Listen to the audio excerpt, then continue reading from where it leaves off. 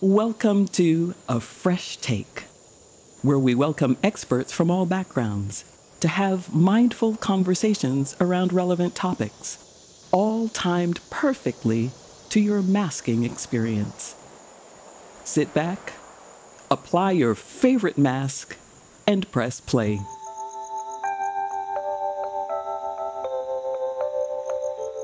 Hi, I'm Andrea from the global marketing team at Fresh, and today on A Fresh Take, we welcome Anne Urbane, Fresh's Vice President of Supply Chain and Packaging Development, to help us unpack, pun intended, some of the confusing terminology surrounding eco-packaging in beauty and skincare. Welcome, Anne. Thanks for being here today to discuss the ABCs of eco-packaging. I know you're passionate about this topic. Yeah, I'm really passionate, and you know that, Andrea. We've been working together for years now, and it's a great topic. Okay, so let's get started. I just applied some kombucha essence, and I'm at the very last bit of my bottle when I realized, where does this go next? What do I do with my bottle? What's the next step after you finish a product? If it's glass, do I throw it in with the recycling? What about plastic? Do I have to separate the cap?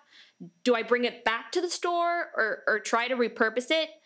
I know these are a lot of questions, but can you just kick it off with explaining what exactly is eco-packaging? Okay, you have so many questions, but I'm happy to answer. So you have your kombucha in your hand, correct? It's a glass jar. So if you want to recycle it, you do it like you do with all your other container glass. And what's great about our kombucha is that you don't know it, but it contains recycled glass. So not only can you recycle it, but it had already been recycled in a past life.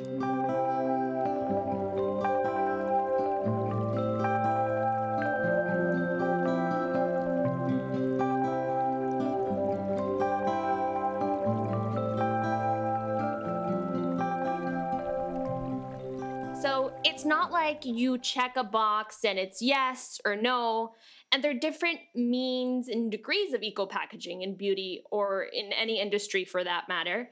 That is why we see so many different icons on the outside of products, on the boxes or on the bottles, right?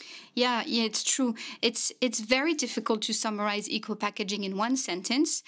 There's always many questions, many things that companies are trying to do. But really, what's key to understand when it comes to eco-packaging, or at least what I think is key, first is we want to avoid waste. We need to protect the environment and we need to avoid waste. If you look at our product, what's great already is that none of them have cellophane. So already we're not using things that we don't need. So when we design an eco-packaging, when we have that in mind, we think, okay, what can we remove that's not necessary and it's gonna avoid waste.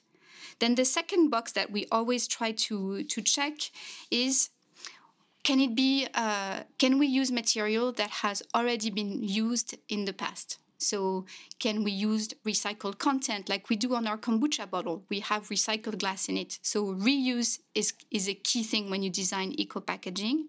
And the last thing really is to ensure that everything is recyclable as much as possible, so that it doesn't end up in the landfill and you can recycle. Like you're going to recycle your kombucha bottle, it's key to be able to not to waste. But what's important as well when you think eco-packaging is to protect the formula. Because if we don't protect, we cannot guarantee the safety of the product. So that's key for us also. We want to avoid waste, we want to protect the environment, but we also want to protect our great formula.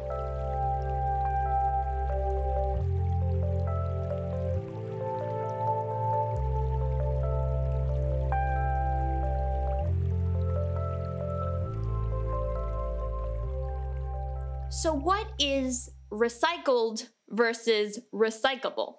Recycled is when you use material inside, like in the glass that you had in your hand, the kombucha. We use old glass to do this new bottle. Recyclable is when you throw and it's empty and you want to make sure it's going to be reused in the future.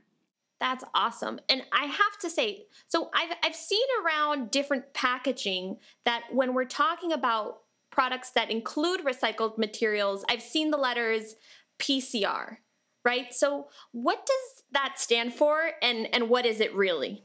So it's not a magic or mysterious acronym. It means post-consumer recycling. It's exactly what we just said. Your kombucha bottle is made out of glass that has been done in the past. So it's post-consumer recycle. Okay. That's awesome. So if we keep digging into this PCR concept, does the percentage of PCR matter? I would say it does and it doesn't. I mean, the more you can use PCR content, the better for the planet. But what you have to keep in mind, and that's what we do here at Fresh, when we think of the packaging, is that can I use PCR content and can I guarantee the safety of the product? We need to make sure that at any given time, the product is safe and that we can use and still protect the formula. That's great. Okay, so we've got one acronym down, PCR. As I continue to look at products, I see some other acronyms in the beauty industry and packaging overall, and it's FSC. So what does that mean? Yeah, so FSC, you see it a lot on all of our products. It stands for Forest Stewardship Council. It's basically a non-for-profit. It's an international non-for-profit organization that promotes responsible management of the worldwide forest. Meaning that when we buy a cardboard that has the FSC logo, we know that it's certified and we know that it's responsibly managed.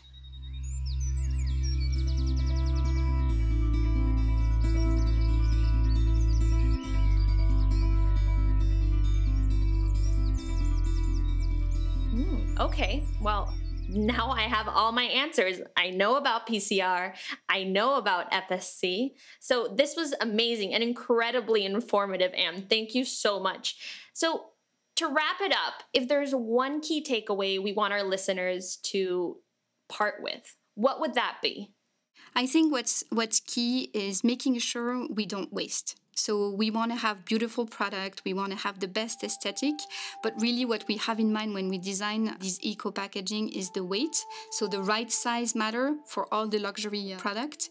And we really have to keep in mind that we want a luxury product, but what's our true luxury, the real luxury, is to protect the planet we're living in. And that's really what we have in mind. What are things that inspire you to keep working towards a more sustainable future personally? What drives you in this arena? I want to be proud of what I leave to my children. I have two amazing kids, my son and my daughter, and they are both passionate about the environment. But what I want is for them to have a bright future and to make sure that on what I do, I can be part of the change at work and in our day-to-day life. So really, that's what inspires me. Thank you so much, Anne. I've learned so much today. And thank you to everyone for tuning in on Fresh Take.